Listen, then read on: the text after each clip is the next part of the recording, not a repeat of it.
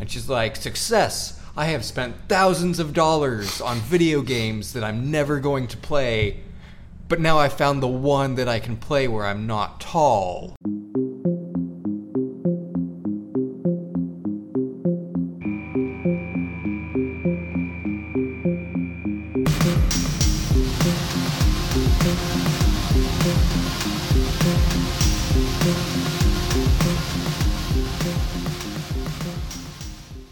Welcome to Annie Files, episode 32. I'm your host, Ryan. With us today we have Chris. Hello. And Jake. Howdy. And no intros, because I'm bad and these shows are bad. Mostly because these shows are bad. Yeah, they're pretty bad. They're pretty bad. We're here to talk about some sequel shows. And the way this show works is we talk about a show, and then we rate the show. Chris, how do we rate shows? All right, well, here is the Annie Files rating system. Our hosts have watched the first episode of each show we're reviewing today. Based on that first episode alone, each host will answer 5 yes or no questions to determine their score. Did the art impress you? Did the audio impress you? Did the storytelling impress you? Did the first episode hook you? Did anything else about the show stand out to you? This wording makes the Annie Files rating systems tougher than some. If a host says they were impressed, it means the show is at least above average in that area, and some hosts may have higher standards than others. Each question answered yes earns the show 1 point, and these points add up to a total score between 0 and 5 per host. The host's individual scores are then combined to determine a show's final rating from 0 to 100%, letting you know at a glance whether the show impressed our hosts. And now let's get to our first show. Our first show is Full Metal Panic: Invisible Victory. I'm having a really difficult time talking today. I looked at the shows and decided that Jake and I were just going to have our death match right off the bat. No point delaying it. Yay. It's what you've all been waiting for. I think I mentioned last week, I think it was on the podcast, but it could potentially have been after the podcast when we were discussing things. The way I tried to choose these shows was shows that were getting sequels after a long time, or shows where you probably wouldn't need any previous knowledge of the show. And Full Metal Panic was not that. Absolutely not. Like, I've seen I think there are 4 seasons of the show, and I've seen all of them, and I was still trying to remember, like, oh, yeah, that's that guy, yeah, I don't remember him, or anyone in the show. Like, I remember the main characters, I remember Best Girl, and I remember the dude wearing the army cap, because he's, like, the best character in the show. And then everything else is just new and confusing and weird. Yeah, I've seen like half of the first season, so I was quite lost. So Full Metal Panic is a show where a bunch of people move really kind of jankily, and they kind of snap a little bit in their movements. It's like it's not very fluid or natural. Like I'm not trying to like hate on them, but I'm pretty sure everyone in that show has arthritis. It's really sad. I'm glad that they were able to find work in an anime like that. But yeah, no, I guess it's all like 3D rendered, but there's like 2D animation on top of the 3D model. Is that how that works? I'm not super knowledgeable on 3D, but that's what it looks like, and it looks real bad. Like the original show was, the original show was hand drawn. And it also didn't look great, but it was like 2004 or whatever, so nothing looked good. But now it's 2018, and they still look like 2004, except they also tacked on shitty 2018 CG. Yeah, I'm not going to try to recap what happens in the episode, because I don't have a clue. Well, also, the answer is not much. Yeah, that too. It kind of speaks a little bit to one of my issues with it, because I had no background in it. And so I will say that, to its credit, there was enough kind of tension, if that makes sense, where I can kind of follow, like, okay, so these are people who apparently have some sort of past and some crazy shit happened, and they're trying to live normal lives. Obviously, that's not going to happen. And so there was enough kind of conflict, enough tension there for them to, like, want to have this other life, but then also knowing that they're, like, literally in danger of getting shot by this guy who shows up in their apartment and all this other stuff. But yeah, it was also very I don't know, like, I got enough of a sense of the characters and kind of what the story was about, but without any context. There was a lot of stuff that kind of went over my head, and it felt like this was supposed to be an episode to establish, okay, so here's where everyone is and here's what's going on.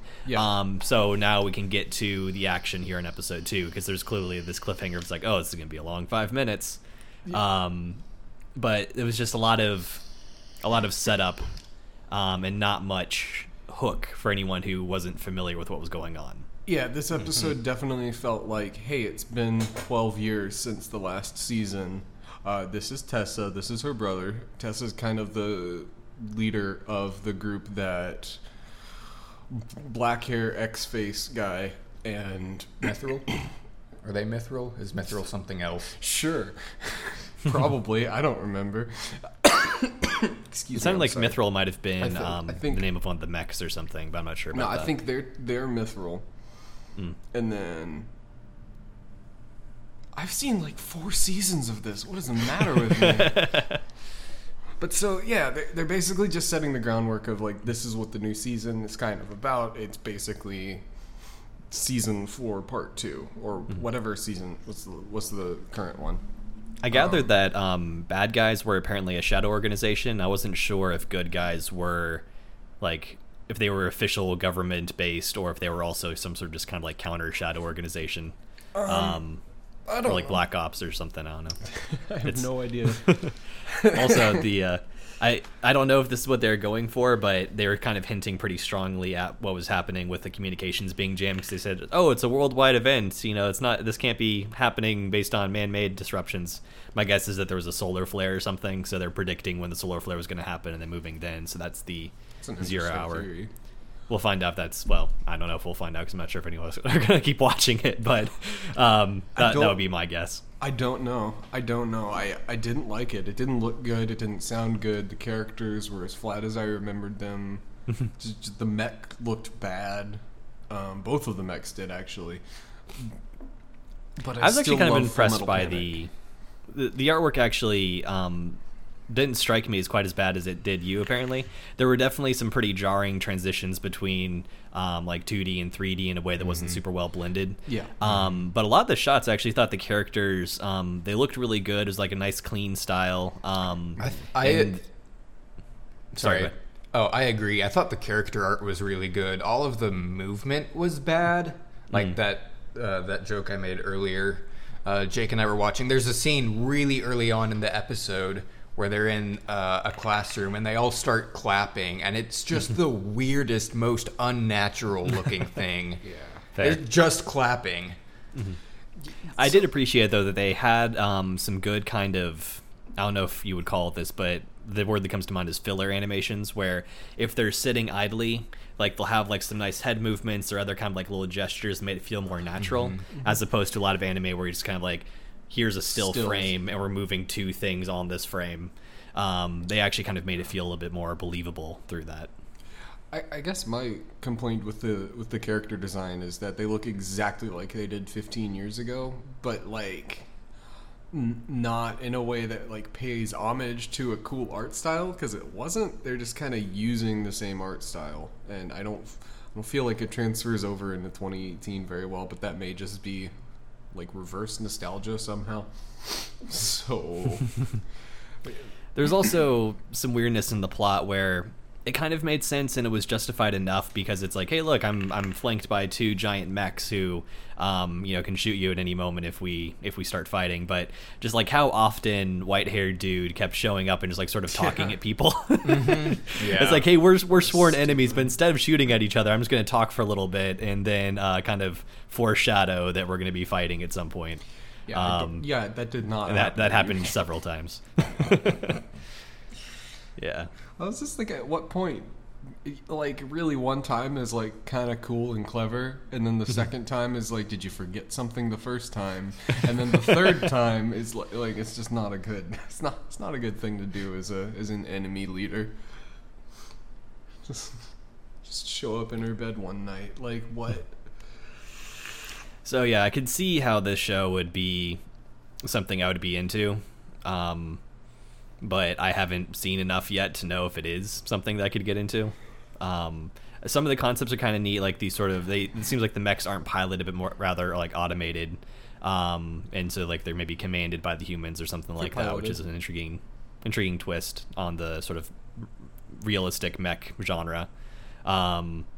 And the sort of like shadow war thing, that's kind of an interesting concept. It's just that there's so much going on here. They even like hinted at like some special ability that, you know, what's her face had, the whispering or whatever it was, and whisper. Yep. Yeah, it's like so. Wait, what's the ability? I know that she scores really well on math and science tests. This isn't normal. It's like, is it that hard to score well in high school? And yeah, anyway. They even kind of explained it in the show, but it's kind of like vague, uncontrollable omnipotence. No, omniscience. Yeah. Yeah, like the name sort of suggests to me that like if she's looking at a problem, something kind of like whispers, so to speak, the answer or something. That's a theory. Yeah, we've never seen it because. So. Fuck this show, I guess. I don't know. So it's not that she's smart; it's just that she can hear smart things in her head, basically. And which, I mean, you know, nothing against her; she seems cool. But some of the cinematography was kind of neat too. Going back to the animation, for instance, when they I think you're about to talk about that one scene where they're in not the bedroom, but they're in like the living room, and the apartment, and then she's like. Moves.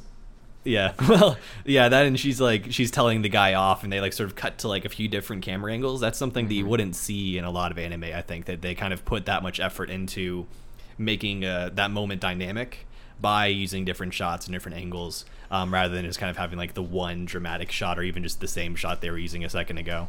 So like little touches like that I actually did appreciate about the show. They had some cool things going. This season of the series felt more mature than I remember. Like, I just remember season 1, I only got like halfway through it, but I remember it feeling very juvenile and kind of insufferable. I really hate this show. Yeah, well, because it's kind of a period of growth for all of the main characters. For black-haired guy whose name I forget, and for blue-haired girl whose name I forget, and for white-haired girl whose name I forget. Yeah, Tessa. No, I remember that name. She's best girl. Anyway, the first two, like, season and a half are kind of like describing the growth of these people as they kind of get used to each other in a situation where none of them really want to be involved, which is. Shit's throwing mechs at us, and we've got to like protect the high school, basically.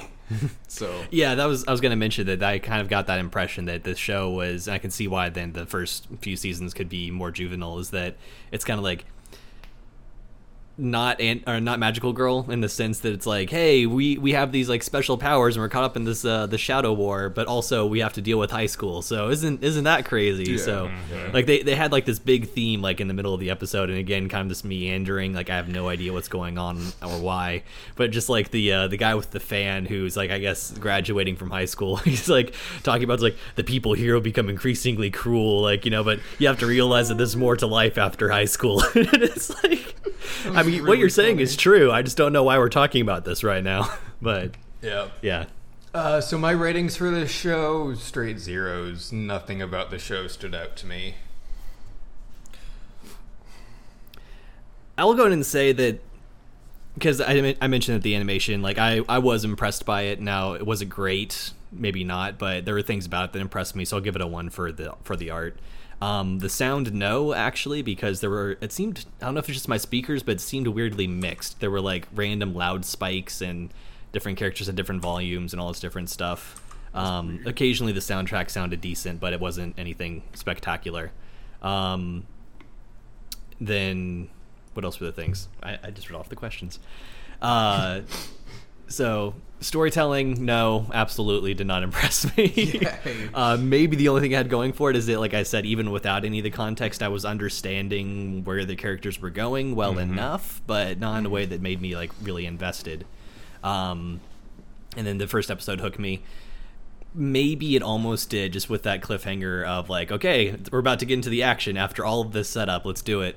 But no, it wasn't enough to hook me. And then anything else stand out, not in a good way. So yeah, just a 1 for that, for the art.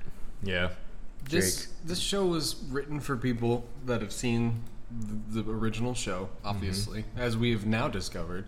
And I don't think anyone that hasn't seen, like, that isn't following the show already is going to even like this. They may not even give it a shot. I wouldn't blame them because they don't give you a helping hand with the plot at all.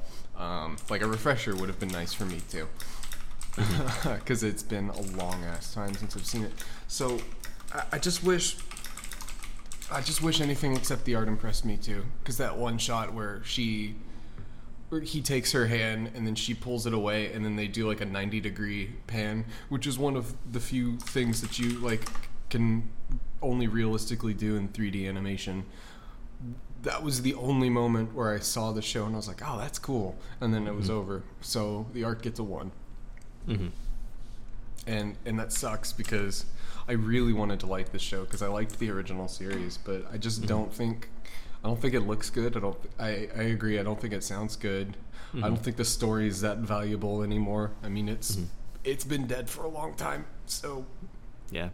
And what's funny too is that like I came into this not having seen any of the original, but having heard the name a lot and heard, you know, it struck me as being a very popular show that a lot of people liked, and so I was kind of looking forward to like, oh, maybe I'll finally get to see what all the fuss is about. And I guess this just sort of had hints of why people would like it, but it didn't, at least not in this first episode, didn't convince me that I should. I completely agree. Yeah, yeah, I would say just watch the original, except like it's not that good. It's pretty entertaining, so nah. Chris, yes, you wanna tell us about our next show, Gegege no Kitaro? Right. All right. So this one is a show about kind of in the same vein as a few others we've talked about this season and last, where there's an invisible world beyond the one that we all see, full of yokai and monsters and spirits and all that sort of fun stuff. And so our title character is a ghost hunter, essentially, I guess. I don't know if he used to be human or if he is still or never was. In any case, apparently he was helped by a human at one point and decided to sort of dedicate his life to helping humans back by protecting them from ghosts. And so in this first episode we have it almost seems like it's going to be a monster of the week sort of deal. There's this guy who runs into the middle of the intersection, or an intersection in Tokyo, and is causing traffic to stop, and he's being narcissistic and saying, look at me, subscribe to my channel, and then he turns into a tree. And then everyone else around him who are taking photos with their cameras also turn into trees. And so it's just a commentary on, don't use technology, kids, because you'll turn into a tree. And so what ends up happening is this sort of thing starts making the news, and there's this kid who is getting bullied because he's saying, oh yeah, I think like was his grandmother, I forget, said that like it's this spirit that's turning these people into trees, and it's like there's no such thing as yokai. And so there's this one girl, I guess kind of basically MC, kind of the point of view character throughout the series is going to seem, or it seems like that's going to be the case, sticks up for the kid and is like, oh yeah, no, like we'll send this letter to the Gegege guy or whatever the name, I forget I don't think they called him that. They called it like the yokai post box or something. But basically like she doesn't even really believe in it. She's just kind of playing along to stick up for, this kid, which I mean, that's cool of her. I can respect that. And then she's the one who, because she summoned the dude, ends up getting pulled into this thing, and she wants to help out as well. even though it's dangerous, and she's warned multiple times, and she's like, let me come, I don't care. And so, yeah, some fights happen, and eventually they defeat the monster who is turning people into trees, and yeah, that's about it.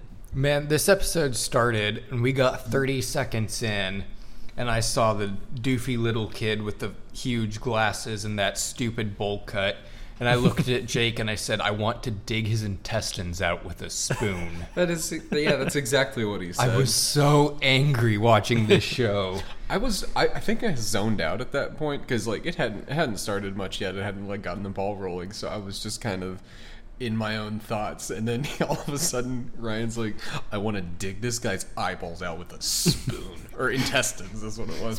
Speaking of eyeballs, I think that Daddy Eyeball Guys might be best girl. I don't know. Why does he blink? Oh my god! Oh my god! Oh, you can't make an eye. Oh, that was so disturbing to me. I fucking hated that.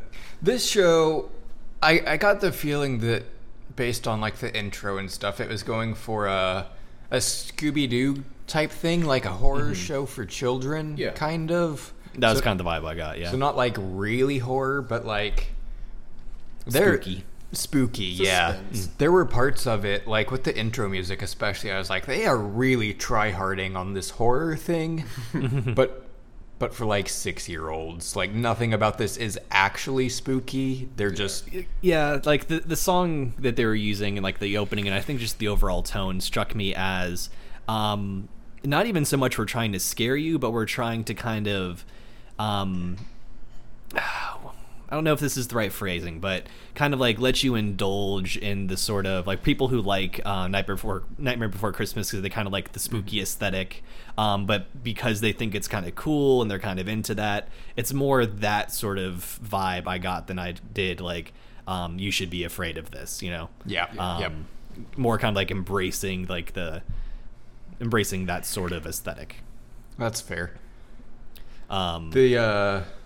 The other things that make me think it's a kid's show are all of Kitaro's superpowers. Fucking hair spikes, remote-controlled sandal, and finger gun. I kind of enjoyed that, actually. Like, when I saw him lining up, I'm like, oh, is he going to finger gun? Oh, he finger gunned. The finger gun was alright. Like, needs more finger gun. Needs less hair spike. Less fucking remote control shoe. I feel like actually laser shoes are the way of the future. Given what the show was, this was very clearly shonen, right? So it was supposed to be kind of like a little bit of mystery, a little bit of spooky, a bit of action. And I think for that, it was actually pretty well done. I enjoyed the fight scenes for the most part. I mean, they were simple. They were very, very young shonen. But in that category, I think they were like some of the better ones I've seen in a while. It kind of had like a nice flow, a nice pace. Some of the abilities were kind of cool, and they used them in clever ways. I don't know. I thought it was a fun watch, actually. I mean, clever ways, as in like, oh, his eye is the weak point. Let me just do all of the same attacks on his eye. Fair. Hell yeah, we did it, boys. Like, I don't know. Although I did kind of enjoy that, like, when the thing was getting hit in the eye, like, it was kind of like, like running around, like, kind of like squinting. And that's what I really need out of my Zelda games is to have Ganon just go like, oh, fuck, what the, why are you doing this? Yeah, so. I think this show is actually animated pretty well. All his powers were so dumb, though. I could not enjoy it. This whole show, I was... I agree. It felt like they're trying for Pokemon Mystery Squad, and my main concern was that the girl character was like really cute, but like her hair was so weird to me. Like I focused on that most of the episode. I was just like, it doesn't move. How do you have like short curly hair that's just glued to your skull? But I don't know. In the animation, I get they were going for some sort of contrast between the yokai guy and everybody else. But the animation contrast really threw me off too. Like having that guy with huge wide eyes and like a different height and a different everything. He looked completely different, and I didn't like that. And the show was boring, except for the eyeball monster was pretty cool looking. It looked like a Tool music video. Well, what's kind of interesting too is that I joked earlier about the phones turning you into trees, but not knowing the original legend behind that monster, and I'm assuming that there is one. Maybe they made it up, I don't know, but it struck me as something where the mythology would be something about this is a monster that preys on people who are maybe narcissistic, self-absorbed, arrogant, prideful, whatever the case might be. And so without beating that point into your head, they're like, oh yes, this monster feeds on people who do that thing, and when you're sort of self-obsessed with yourself with your phone, that's kind of like the modern version of it, without actually saying that. That's kind of the thing that they communicated, and so they kind of had some nice subtlety there of sort of implying that again without beating you over the head with it. That's true. I actually didn't catch that because they did it so well. But yeah, you're right. Like that's definitely the point they make. And I think even the monster had something about like, I think maybe the monster was envious. Maybe that was the thing. It's like, pay attention to me, look at me. And when people were not looking at it but looking at themselves, then it got jealous and would turn people into trees or whatever. That's the impression I got, but I might be misremembering. Well, I mean, I can definitely at least say that even though it was written as a kids show for kids, like a kids show, it was written pretty well. Like obviously it was simple. Obviously the characters didn't have much depth to them because it's a kids show, but the story was actually not so bad. The characters involved in the story were pretty annoying, except for glue hair best girl confused me. I really don't know how to feel about that. Like when you see a Photoshop of Barack Obama's face on Michelle Obama, it's like that feeling that I have of unsureness. I actually did kind of enjoy that character overall. Yeah. I think that she was like strong and plucky without being obnoxiously so. She's very main character, which I liked. Yeah. It just... I just hope it gets a Ghost Stories dub. That's all that I care about. Like, I don't know. I don't have a whole lot to say left about this. I'm trying to find a picture of that character because her hair is fucking insane. It's really fascinating. It's like it's like a Tails game like hairstyle.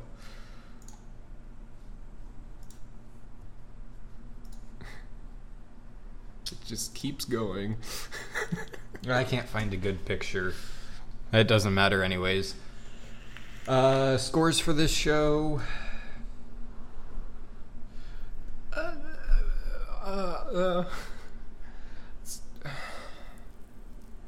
So the art looked not. Yeah, I also don't know how I feel about the art. I'm gonna say zeros across the board for posterity. I'm gonna give it a 1 for storytelling because I didn't even notice until Chris pointed that out that the first guy who turns into a tree, they actually did a really good job characterizing him without having to explain his character to you. He just did it. So yeah, I'll give it a 1 for that. Chris? So the art, I'm actually going to give it a 1 on that because I thought the animation was good. I thought the art direction overall was good. I liked the aesthetic. I wasn't a huge fan of some of the character designs, like that maybe didn't appear in this episode, but we saw in the OP. But I saw what they were going for, and I kind of enjoyed the juxtaposition of like the yokai are very distinct from the regular world, and aesthetically are just really well rendered. So I'll give it a 1 there. Sound didn't stand out to me. Storytelling, I think I'm going to skip storytelling. I'm going to say no, that didn't impress me unto itself. The first episode did not hook me, but I will give it a 1. And did anything else stand out for kind of the same thing, Ryan, that you gave it a 1 for the storytelling? I think between that and between kind of how they took this concept that was like, I could tell what it was trying to be, and I think they did what they're trying to do very well. I'll give it a 1 for that. So a 2 overall for me. Cool. I wish I could, but that show was just fucking weird and mediocre. The next show we have to talk about is Legend of the Galactic Heroes. Jake, you want to tell us about Legend of the Galactic Heroes? I would love to. So this is a slideshow of, I'd say 20 or so buff Navy dudes in the buff Navy. I'm sorry, the buff Space Navy. The Imperial Buff Space Navy. Yeah, the Imperial Buff Space Navy, talking about fighting other Imperial Buff Space Navy dudes, and then they fight. All right, so what did you think about this show? I mean, fuck, what else can I say? That was all that happened. This show actually was, this and Kitaro, the show we just talked about, were nicely self-contained. You didn't need to know anything about the previous series coming in, which was nice. Except this show was really fucking stupid. We got like, it was a little over halfway through, and the show is trying to be really smart and like, oh, these are like the tactics of space battles. And I look at Jake and I'm just like, yeah, so the author wrote this when he was 12. He thought, I've got this great idea for tactics for battles in space, and he wrote it down, and then he grew up, and someone handed him a couple $1 million, and he's like, I can finally make this thing I wrote when I was 12. And that's about the level of depth there was in the tactics. Yeah. It was super infuriating. I've seen more strategy in Battleship. And everything just looked bad. Oh, it was.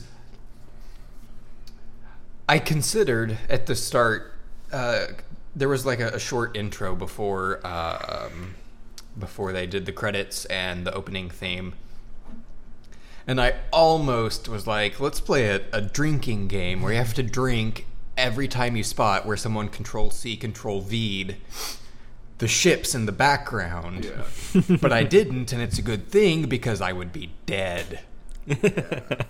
There was 80 exactly Files, one shot that of the. No. We are sad to report that Ryan died this past week playing a drinking game watching Dinoya Tisa. With heavy hearts, we are deeply mortified to announce. So I really wanted to like the show after the first couple of minutes because I was intrigued by the idea of just like these like crazy massive scale space combat things.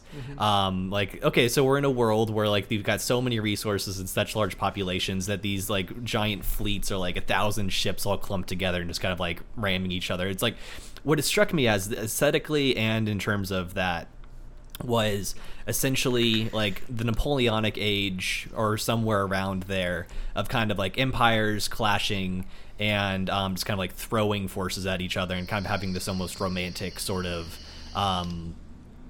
like narrative in a sense of nobility and these different societies going through war and kind of like war heroes and whatever else. So like the OP, the song I thought was pretty cool. I loved the designs of the ships and stuff like that. Like that was really neat looking. I was also intrigued by the impression I got is that the original series probably followed the Free Nations. And then this one was kind of like hey, let's see the other side of this war after whatever happened there. So following the Imperials as kind of an alternate viewpoint, I thought was kind of a neat idea as well. And then, when we see this one character who's kind of like confident in his abilities to command and to win this battle that seems impossible, I was kind of hoping for some cool like Code Geass style, like, hey, let's out strategy them in this really cool way. But then it was boring, and the space combat, as neat as the idea is, I've just had basically these ships being a musket line. Yeah. God. It just turned into being really boring and just like, why are we Like, if we have this tech, why are we just throwing our resources away like this? And again, if they explored that idea in an interesting way, maybe it would be cool. So just overall, I was watching it, like, I dug the idea. I was super on board with where it seemed to be going, and then just wasn't particularly entertaining. And maybe the one interesting twist was near the end when they sort of, just for the briefest of moments, hint toward like, hey, look, here's this cool tactician dude who's going to turn this around. And then we don't get to see it. That might have been a cliffhanger. yeah, he puts on his hat and then the credits roll. Yeah, exactly. And in what I kind of gathered from the ending, and I'm not sure if this is going to be the case or not, whether we're going to be seeing like just like two different points of view going back and forth. The feeling I got was that we were going to sort of see from the Imperial perspective this one character for this one episode, and then we're just going to switch points of view, and the rest of the series is going to be about this dude. Maybe with like, you know, the prince guy being kind of like the main villain throughout the rest of it. I don't know. Yeah, I don't know. It was just it was again a show that I really wanted to like, and I couldn't really. The very first shot, I think it's the very first shot, is like there's a bunch of people in a ballroom, and it looks kind of Victorian. Mm-hmm. And then all of a sudden, this ship like comes out of hyperspace or whatever and flies overhead, and it was like this really cool shot. I was like, oh yeah, and then nothing else looked that cool through the rest of the show. The only thing that really visually impressed me, this seems to be a trend with 3D animation for me, or like 3D styled stuff, was there's one shot where they were sitting in a tram or some sort of moving vehicle, and it just swept across the side of the track, and I thought that looked really clean and smooth, and it looked like those were real physics, and that looked great. But like the space battle in Star Wars Battlefront 2 is really cool, but the actual like space battle, like not when you're battling, but the entire event of the battle is fucking boring, and you skip over that map every time you fucking play it on Star Wars Battlefront 2. And I feel the exact same way about this. It's like, wow, it's a lot of space with a bunch of boring fucking nothing inside of it. Like, I don't know. That's not how you make space cool.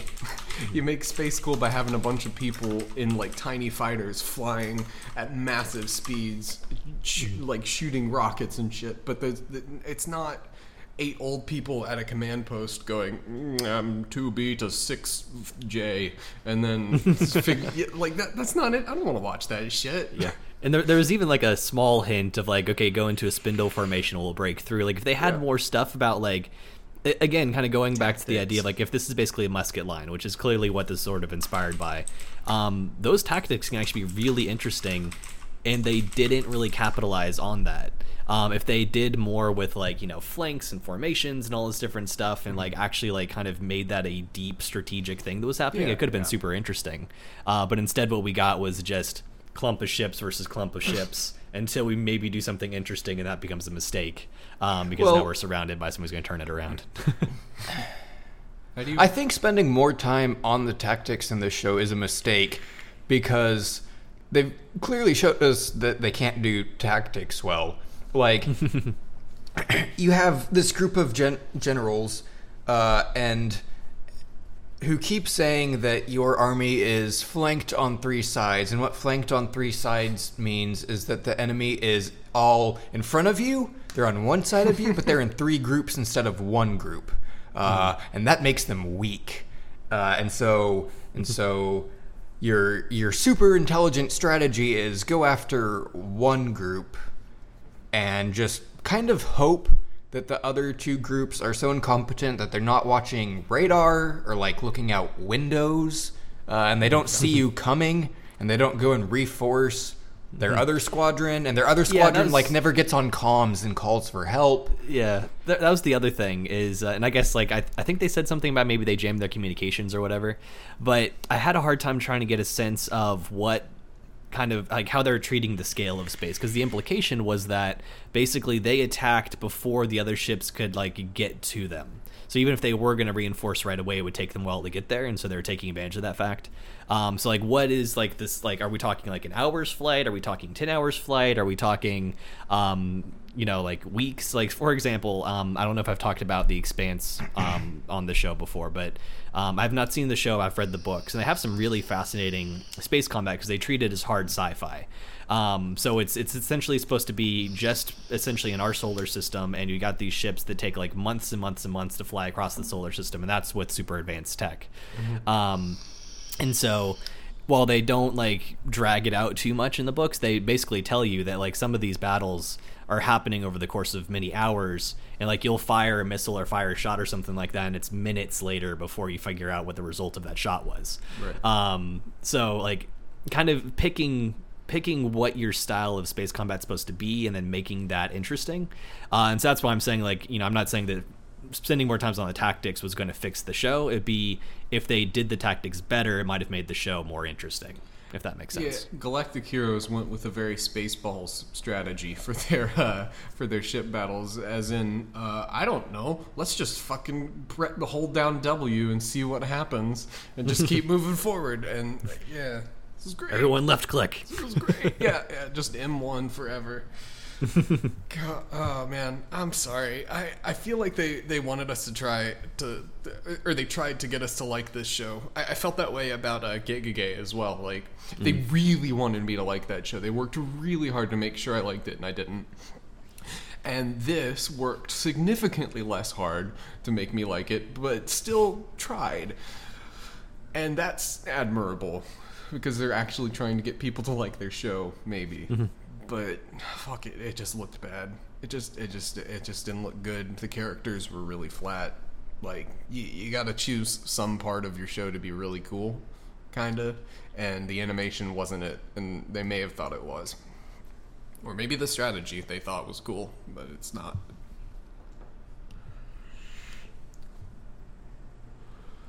I mean, I could talk more about how stupid their tactics are, but I won't. I'll spare you.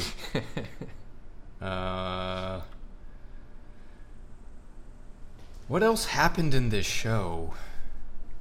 Anything? Nope. Pretty much not. The big crux of the conflict in this one was that this kid is like leading this fleet for the first time, and so there's a bunch of older generals who are thinking that he's naive and inexperienced, and he probably is. But then he's like, I'm going to prove them wrong. And so there's kind of like this tension going back and forth of who sides with him, who openly voices their opposition, who kind of like, there was that one general admiral guy who was kind of like, oh no, I'm gonna sort of stay quiet, and I'm gonna be like one of the first to support him when he is successful or something like that. So you can sort of see like these political games happening in the background, which is mildly interesting if it was done better. Yeah, so it was basically just all about this one battle, and they fight it out, and they seem on the verge of victory, and then we have the little cliffhanger thing where guys like, if you follow my orders, I'll turn this around. And so the same guy who was like, this isn't an impossible situation, I can totally win this battle, is like, there's no way they can win against us at this point. It's like, well, I think little inconsistency there. Excuse me, sir, the pride comes before the fall. They also set that up just like 2 or 3 minutes earlier, when the right hand to the prince is like, oh, I'm just worried that the enemy will have someone as smart as you, and the prince is like, if they do, I'd like to meet him face to face. I'm sure we'd have a great battle, or whatever. Yeah, I'd love to fight that guy. It's like, guess we're about to find out. Jake, Yeah. what's your rating for this show? 0. Chris. Sorry, I had to think about it for a second. So I'm going to go ahead and give it a 1 for art. I really liked the aesthetic, aside from just kind of like the way they handled the space battles, just kind of like throwing thousands of ships at each other. But I did like the look. I thought it was well animated.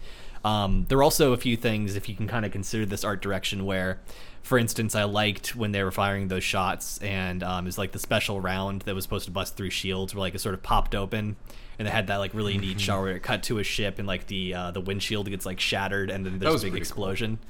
Like, there were a few moments there where it was like, okay, this is actually kind of cool. I kind of like what they're doing with this.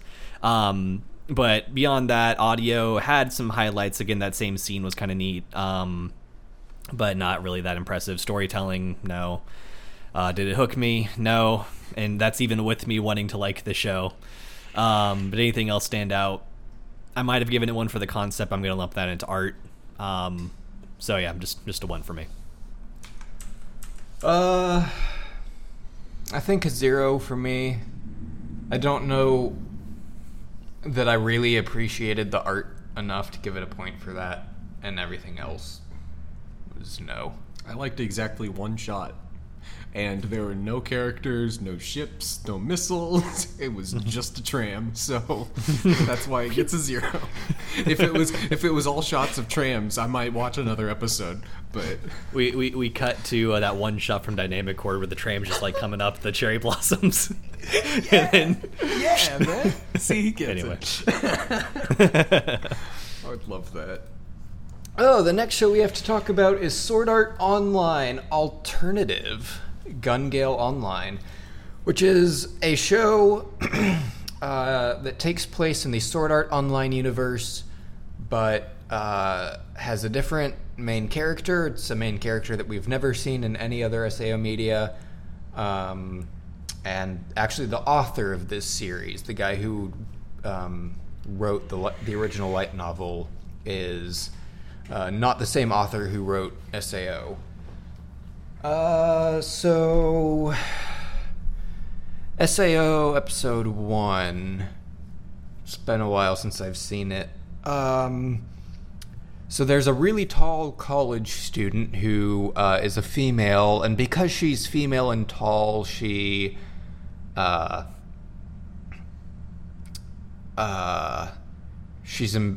because she's female, she's embarrassed about her height. So she tries to play VR games where she can not be tall, but because VR games are fucking stupid in this universe, and the author had to use existing laws of the universe, all the VR games had to be fucking stupid, so there's actually no character creation in any VR games at all in this universe. It's completely random. And so basically she just goes around buying games and trying games, gets through the character setup process, finds out what her character is, and in all these games her character is tall until she gets to GGO, Gun Gale Online, where she finally has a short character, and she's like, success! I have spent thousands of dollars on video games that I'm never going to play, but now I found the one that I can play where I'm not tall. Was there an episode 0 that I'm missing here? Yeah, that didn't happen in episode 1. The episode 1 just starts off with the battle royale. Am I talking about episode 2? Yes. I'm probably talking about episode 2 then. I was about to say, it's like, I'm kind of following. I mean, I got the impression she was tall at the end, but... Yeah, he was on a roll, so I just figured I'd let him keep going. It was a good assessment. Damn, okay. Shit. That's a very episode 1 type of thing to happen, though. Yeah. It was... So episode 1 was only the battle royale? It was just the shots of them in the forest and it's yeah. Like, we then see they her ran for and then just they a found moment 5 at the very guys. end of the episode, because I guess, like, all of her students or something were kind of like, hey, look, it's Miss So-and-so, and she's, like, one of the best players in this game. Isn't it so great that we know her? And she's like, oh, you're embarrassing She's me. like, don't And then call that me was Oh, Mrs. yeah. That shot is horribly confusing, because they don't explain that shot until, like, episode 6 or something. No, she's just a college student who's really tall, and those... I should actually explain the first episode, but I don't remember what happened, so I'm not going to. I can take a stab at it real All quick. right, go for it. Short version, they're playing a Battle Royale mode. I forget what they call it in the show, but it's basically she's teamed up with this sniper guy, who I'm guessing is like a military otaku, because he knows a lot of stuff about all these different weapons, and he knows a lot about tactics and this sort of stuff. So essentially what they do is they get to the edge of the woods because they want to move into an urban area. And when they're there, they get pinned down by these machine gunners, who then get taken down by these kind of Black Ops looking dudes. And so he gathers that these might actually be professional soldiers, possibly JDF or something else, who are, basically using this as a training exercise. They're testing their skills. And so what their goal ends up being is to kind of move away from that team, let them kind of take care of all the other teams, and then sort of try to set up a as advantageous a situation as they can. They're kind of relying on luck against these guys, as they put it. So they basically have her. They move out to the suburbs. Eventually, that squad finds where they are, and she pops out of his suitcase and basically like runs around shooting them, moving super quickly. He snipes a few of them to back her up, and they end up taking out this squad. And the last couple of guys who survived are like, well, they're not moving at a human speed. That's like, this isn't going to be helpful to us for actual applications, so we're just going to go and resign. And then implicitly, I guess they ended up winning that battle royale against all odds. And so that was basically what happened in episode 1. There's like, they explain a lot more about it in depth, but as far as what actually happens, it's just that royale. They did a really cool thing with explaining kind of how the game works by it's the gun otaku explaining his tactics for having short person set as the leader, pink girl. I don't remember her name at all. I'm sorry. Len. Yeah. Lenn. Len. Lan. So Lan, is set as the party leader, and then every couple of minutes there's a scan that reveals the position of every enemy or every leader in that battle royale, so they can see them and move in on them. And that's kind of how they explain how this battle royale goes thus far, is him saying like, all right, well, you run 300 meters in front of me just in case anybody is here for the scan and comes to attack you, then I can pick them off from a distance. I thought this was really cool. And from a game design perspective, that's actually kind of a neat mechanic too, because so many battle royales that are popular right now rely on like the shrinking circle thing to bring everyone together. And so this one's not restricting people by like bringing them in. It's just kind of revealing where they are so that people can kind of try to like move away or toward people, which I think is an interesting way to approach it. Any battle royale where you're not like crouching under a staircase is a good battle royale to me. So fuck that. Yeah, I really liked this show. I liked this show more than I wanted to. It looks nice. Main character's really cute. It cut some of the bullshit in Sword Art Online, which oddly felt okay. I didn't know how I would feel about that, because they're kind of not necessarily taking it out of the whatever deep fantasy thing they're in, but isekai, whatever. But it flows really nice. It looks good. The gunplay makes sense from what the sounds sound like. They sound like the actual guns that are being talked about, and that's really cool. Yeah, I think one of the things that Sword Art Online, the original, did that was kind of interesting was putting aside the whole you die in the game, you die in real life thing, which is kind of like the whole premise for the show. If you... And I kind of have mixed feelings about that. It was interesting, but it wasn't done amazingly well.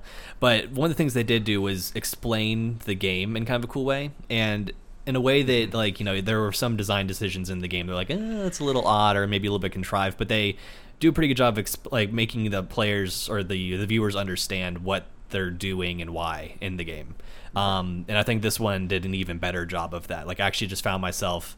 It felt almost like watching a Twitch stream with someone commenting on it. Of like, if you're kind of open enough to watching someone play a game and kind of like understanding what they're doing and why, it was kind of entertaining in that regard. So I can see a lot of people are just being bored by this, but just because it kind of reminded me of games that I've played or that I've seen people play, it was interesting enough to me. And so maybe this is one of those shows that's like kind of timely, because battle royales are popular right now, and because people are interested in playing them. They might be more open to just kind of being told, here's how we're playing this game. Yeah. In 5 years from now, or if battle royale wasn't really a thing when they made this, which I don't know why they would make it in that case, but they could. Then I could see it maybe being just kind of like boring and uninteresting. But I thought they did a good enough job with that sort of gameplay that I kind of enjoyed watching it. I thought the episode was actually pretty interesting. I just have to say real fast, eat shit, Why? Because I just edited the episode of the podcast yeah. where you gave me shit for Yeah. watching I 3 remember that episodes now. of this.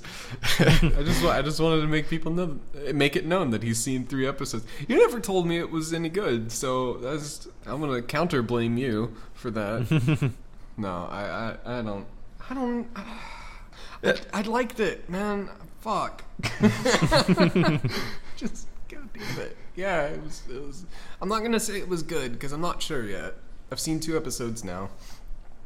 I think It's a lot better. It's really not comparable at all to previous SAO seasons. Yeah, oh, it's yeah. completely different. It's definitely just a spiritual successor. It's same universe, maybe some of the same ideas.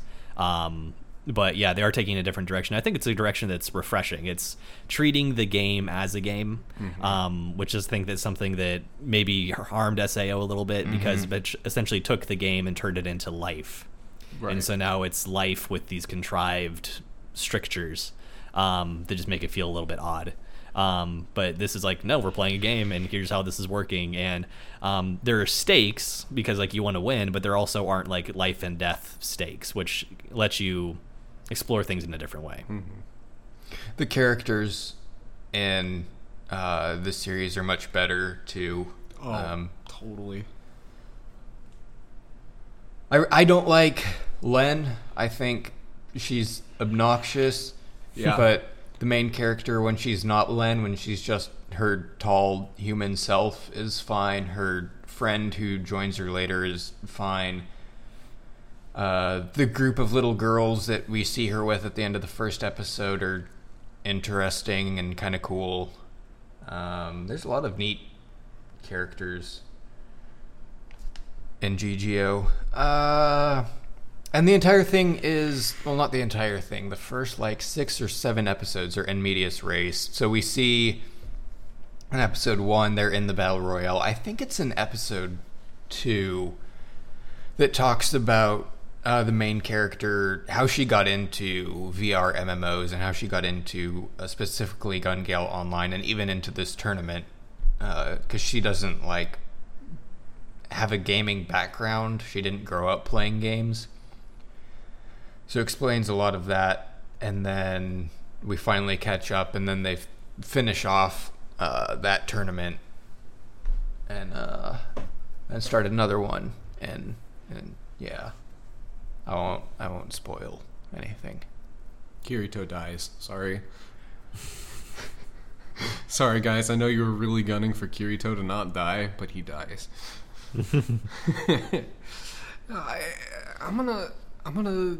I don't know what to rate this show because this is actually, I think, the first show that I've seen in the new rating system that gets not all yes or all no. The animation was just Sword Art Online tier. That was. Yeah, the animation is still just SAO. It's pretty boring, Yeah. actually. Audio sounds good. The guns sound good. If I remember correctly, which I might. I did kind of enjoy the action scene when Lynn is finally showing her stuff. Yeah. That was kind of cool, kind of fun, but I don't know if one highlight scene is enough to kind of make the rest of the show impressive visually. So Yeah. The first episode did hook me. I watched the second one, which I'm not going to say it's unusual for me because that makes me sound a little too calloused, but I don't just watch one. I have a short attention span, man. It takes a lot of effort to get me to watch more than one episode of something at once. I have to start shows and then pick them up a couple weeks later after I've started another few. But I was interested by it. I've always wanted Sword Art Online to be good because I really enjoyed the first half of the first season, and then the second 2 episodes in the second season or something. And yeah, I don't know. Main character is really cute and pink, so that's what stood out to me. I love that she called her gun Peachan, was it? Peachan. Peachan? Yeah. Yeah. I forget the name of the gun, but I recognize there's a Groza? P51 or something like that. So But real fast, was that a 2 for you? A point for the art and a point for being hooked by the first episode to the storytelling, audio? Yes. Or wait, sorry, it was audio, not art, because we said the art was mediocre. Yeah. So for the audio and the Audio in the storytelling, first it's a battle royale. Like, whatever. Like, it was totally passable. For me,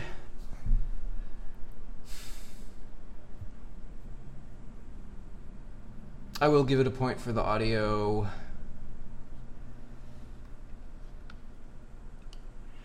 I will give it a point for storytelling, because I always like it when things are in medias res. That's fun. I enjoy that. In the middles. Middles, yeah. The first episode did hook me. But nothing else really stood out, so a 3 for me. Chris, what about you? So I thought the art was solid, and it did have some standout moments, but overall, I'd say, like, while it was good, it wasn't amazingly impressive, so I'll give it a 0 on that. Sound did impress me. I liked the sound design. The voice acting was good. The music doesn't stand out to me, but I feel like whatever was there was kind of cool. So I'll give it a point there. Storytelling, not quite. It didn't quite get me there. Like, I enjoyed what they did with this quite a bit. The pacing was really good. I kind of liked how they were explaining a lot, but it made sense because it's just this geeky guy who's explaining to someone like you would to someone in the middle of the game, like, oh yes, that was that thing, and they're out of range of you right now, that sort of deal. So that one I'm actually going to lump into kind of the wild card category, which I'll get to here in a second.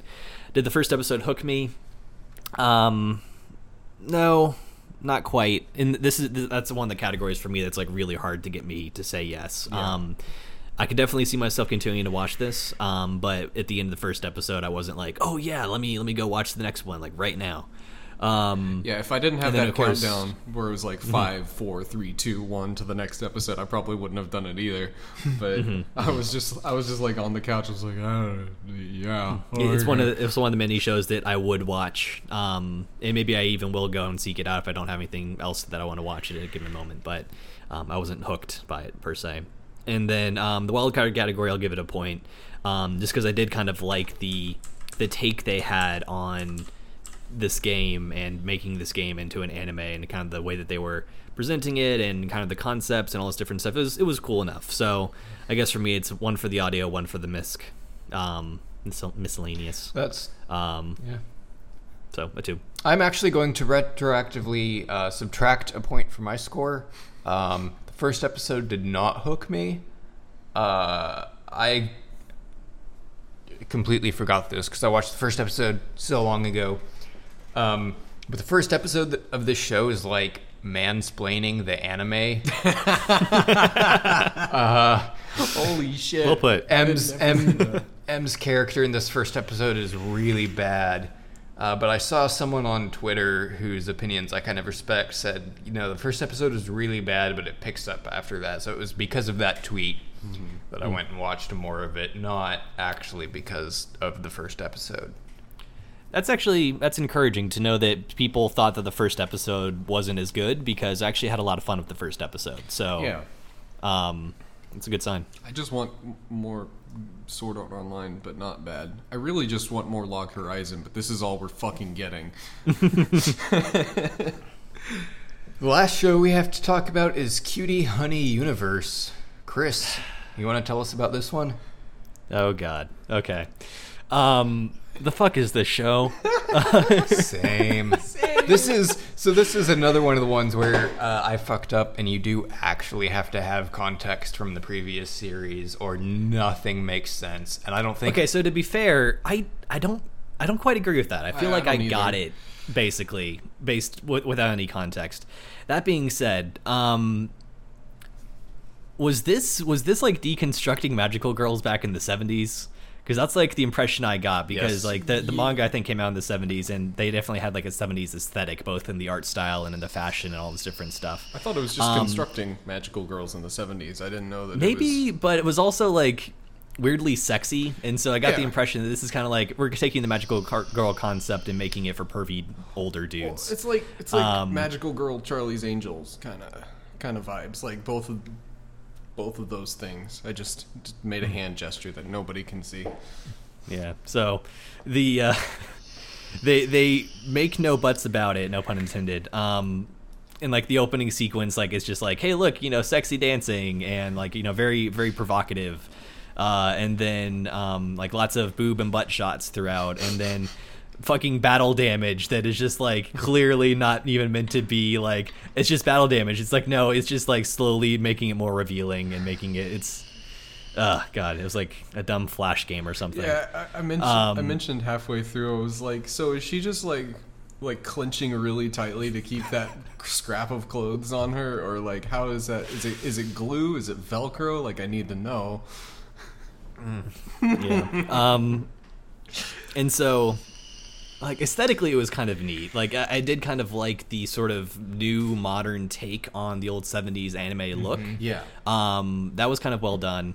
Some of the action was, I mean, it was generic. It was very, like, just kind of more mature magical girl, but very straightforward, kind of like name your move and then see it tear through someone. So, like, it definitely, like, plays into the tropes and the sort of format of that.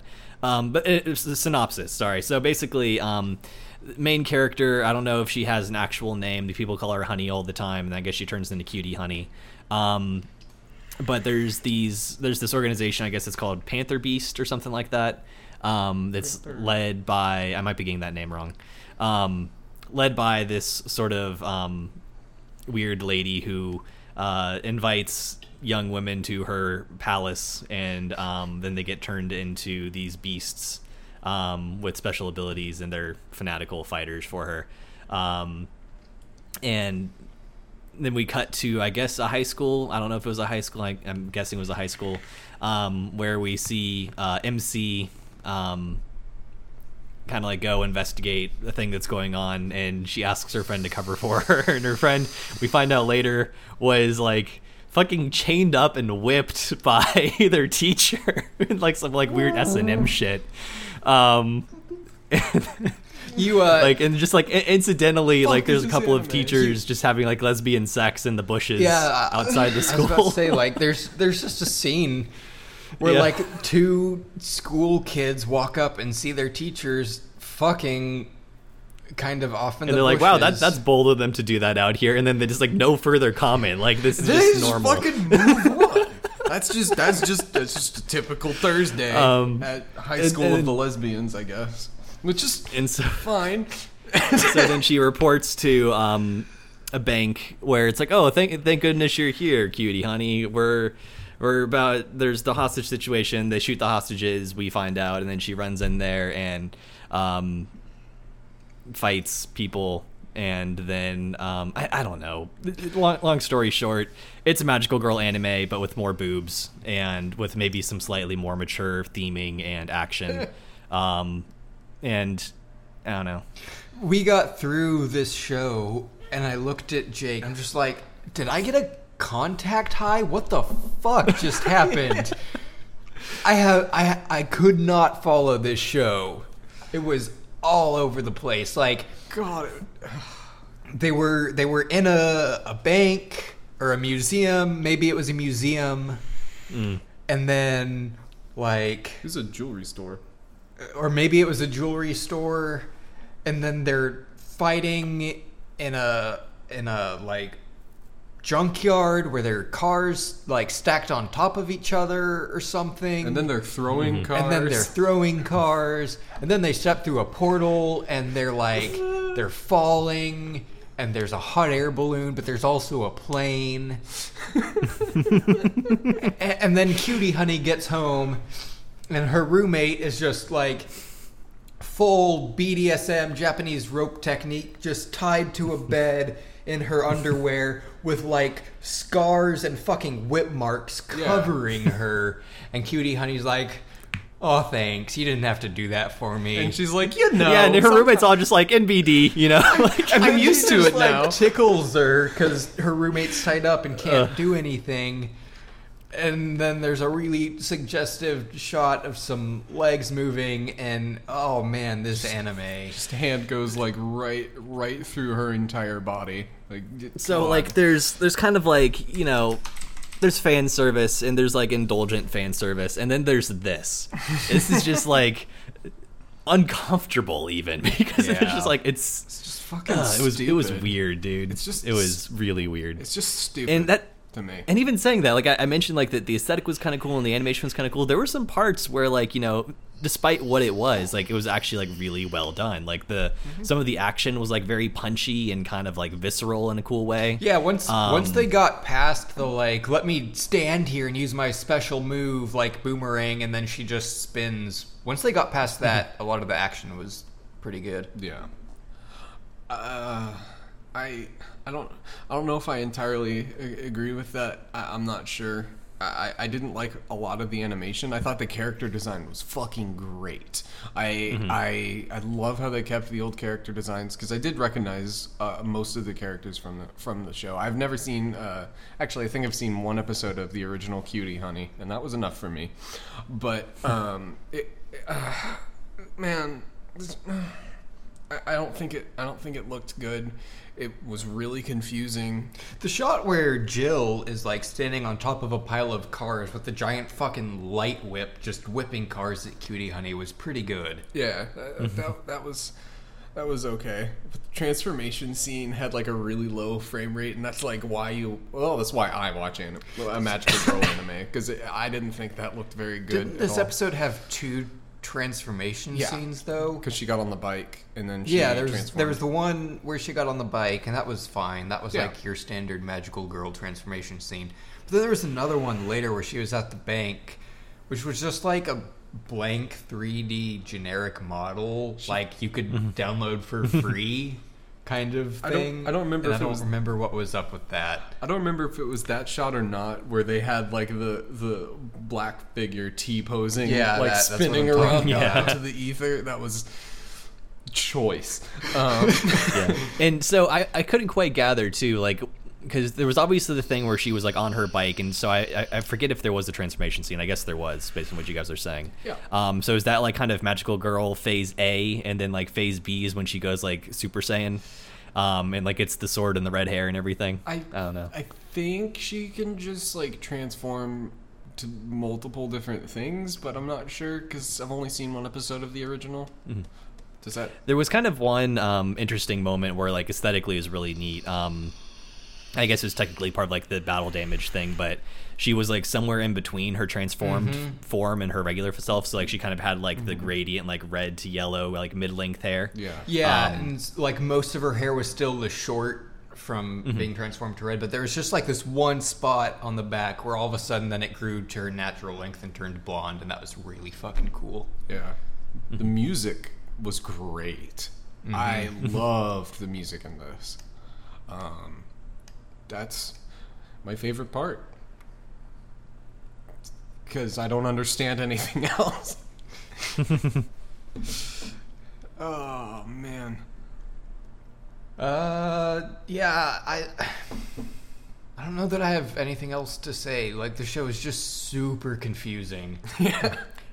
Without having seen the original show, and I'm guessing it was a show, not just a manga. Yeah. Back in the day. I did get the very strong impression that this was... How do I phrase this? The show was created lovingly. This was definitely like a very well done. Like they put a lot of effort and attention to detail into making this reboot. It was a well done show in a lot of ways. It's just that the concept was fucking dumb. Well, that's what happens when you try and make like Josie and the Pussycats into a multi-million-dollar production or whatever, you know. Like it's just not going to transfer over to a high budget, you know. I don't think so, at least, because the point of it is that it's supposed to be this is the wrong word. I'm thinking like kitschy sort of hot girls doing hot girl things and fighting monsters, whatever. But that doesn't work when it's got a bunch of hype surrounding it, I don't think. Unless you make the action better and the story less actually not important at all. Basically, like turn it in, Yeah, that was the thing, is like Turn the it into story JoJo's. also had like some interest, like a little bit of depth to it, like weirdly more than you would think. It was like the author, the showmakers, whatever, whomever, like wanted the best of both worlds. They wanted both to be like just a kitschy, indulgent, sexy time, Yeah. but then they also wanted you to like kind of take it seriously plot wise too, which I wouldn't even say that like they did a horrible job with that. It's just it's odd. fucking confusing. Like I can't take it too seriously because of that weird juxtaposition of like weirdly okay plot with That's everything exactly else what about it the is. show. Yeah. Oh man. So ratings. You want to start, Chris? All right. So visuals, I'm actually going to go and give it a yes. Because like I said, I really liked the sort of recreation. It felt both modern and retro, and I thought that was really cool. The audio, I liked it, but not enough to like be like really like I was super impressed by this. I'll go and give it a no on that one. It was close though. Did the storytelling impress me? Not really. Maybe again for like what it was more impressive than it should have been, but it still wasn't particularly good. Did first episode hook me? Hell no. I'm not gonna watch any more of this show. But I could see how it could get people into it, I suppose. And then did anything else stand out? Yeah, a lot did, but I'm not gonna give it the. I'm not gonna. Yeah, I'm not gonna give it a 1 for that. So just a 1 for the visuals, and that's about it for me. Jake? The art didn't impress me. I just really didn't think this looked very not impressive to me. It looked fine. It was totally passable. It's not something I would complain about. It just didn't look amazing. Did the audio impress me?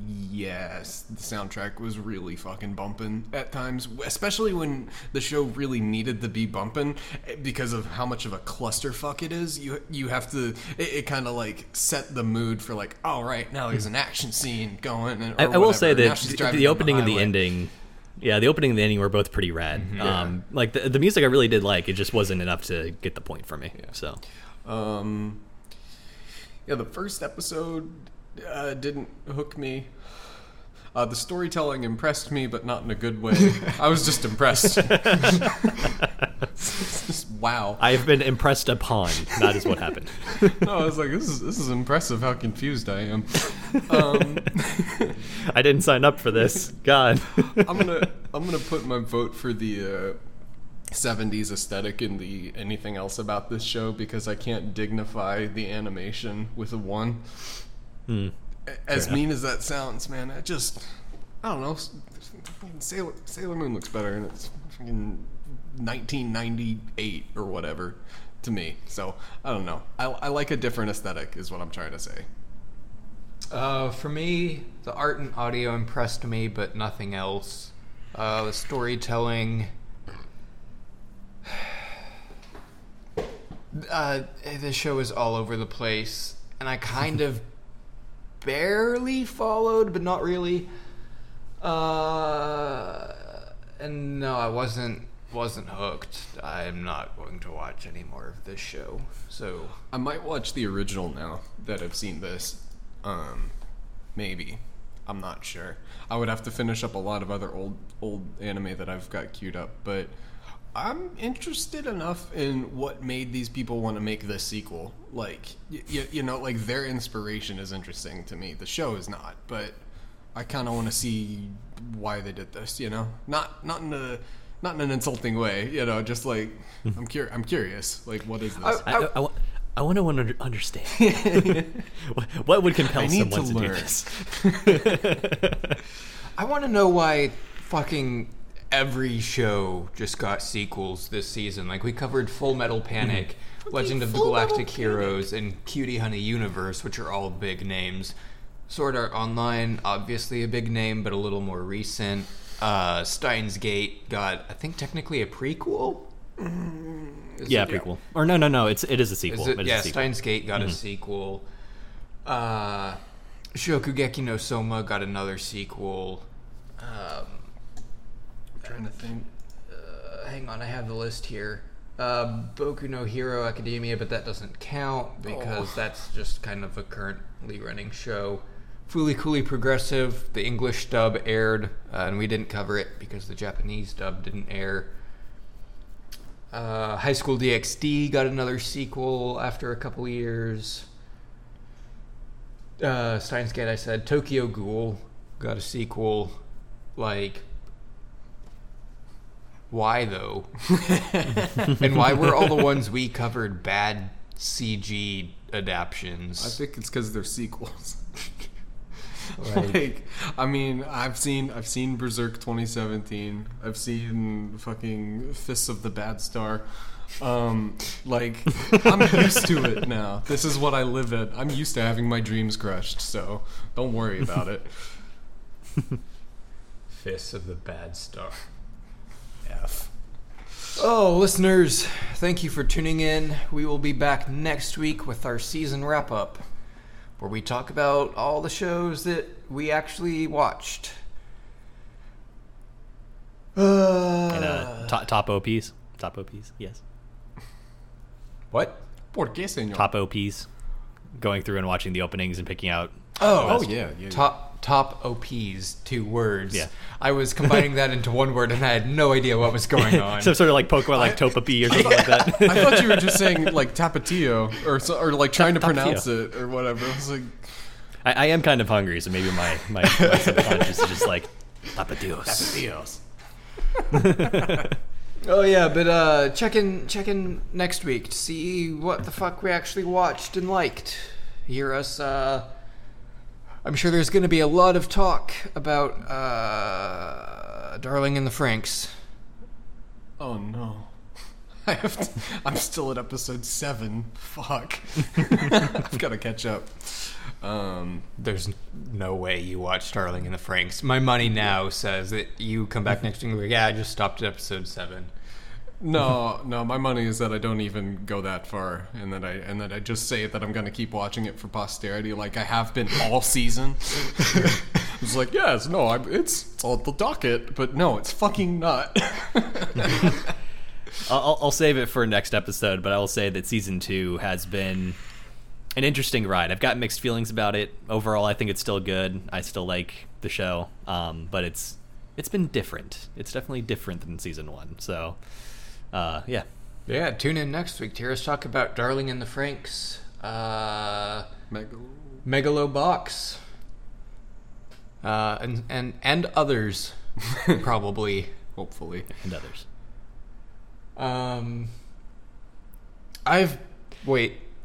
This has been Annie-Files. If you really like this show, you can support us on Patreon, patreon.com/Ixirce. We stream this show on Twitch, twitch.tv/Ixirce if you want to catch us live.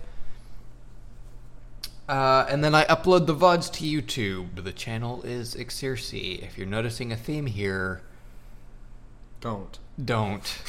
Stop noticing the theme. Notice less things, please. You can find us in podcast form on Apple Podcasts or your podcatcher of choice. This is a podcast of alternative internet radio. You can find us on AIRAD.io, AIRAD.io. Yep. I've been your host, Ryan.